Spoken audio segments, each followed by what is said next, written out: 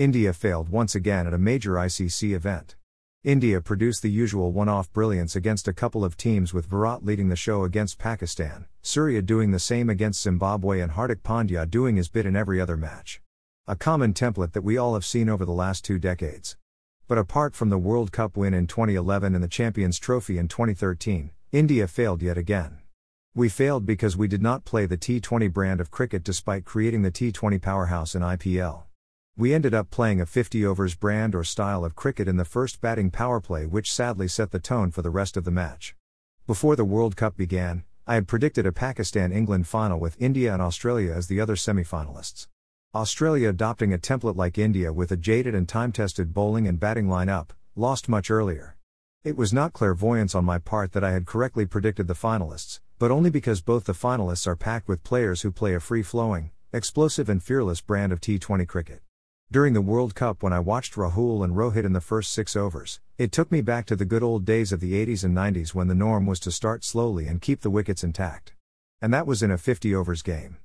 But even this approach was revolutionized by New Zealand in 1992 and Sri Lanka in 1996 with their power hitters and pinch hitters in the first 15 overs.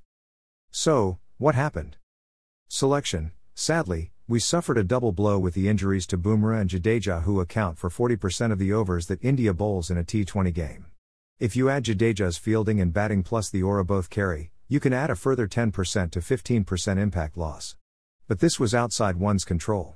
Our team was packed with sluggish 50 overs players, where we should have been looking at T20 specialists or players such as Ishan Kishan, Prithvi Shaw, Kuldeep Yadav, Shreyas Iyer, Sanju Samson and more of their ilk, who are more inclined to play the T20 brand of fast-paced, fearless and innovative cricket. Approach. This is perhaps a bigger reason for our loss than the selection. We were just not prepared to take any risks.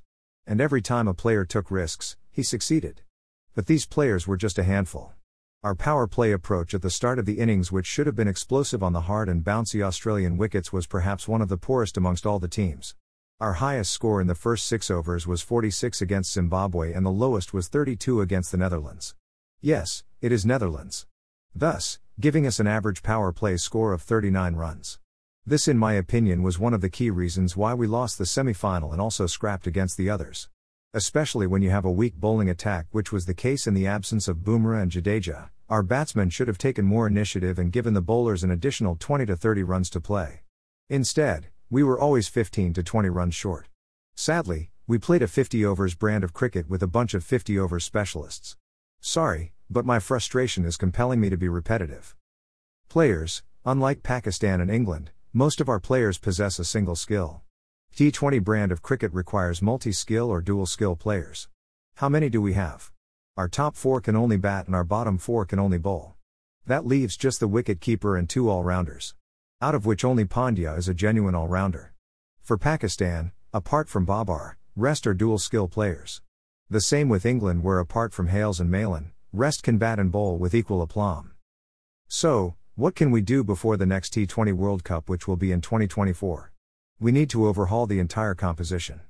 Perhaps, have a separate coach for T20. MS Dhoni could be a great choice, while Rahul Dravid can look after the Test team.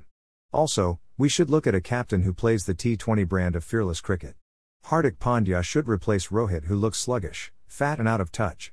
Players like Virat, Bumrah, Jadeja, Shami and Pant, who play across all formats, should form the nucleus and wisdom of the side and can be supported by Surya, Kuldeep, Arshdeep, Umran Malik, Prithvi, Ishan Kishan, Washington Sundar, Ruturaj Gaikwad, Shreyas Iyer and others.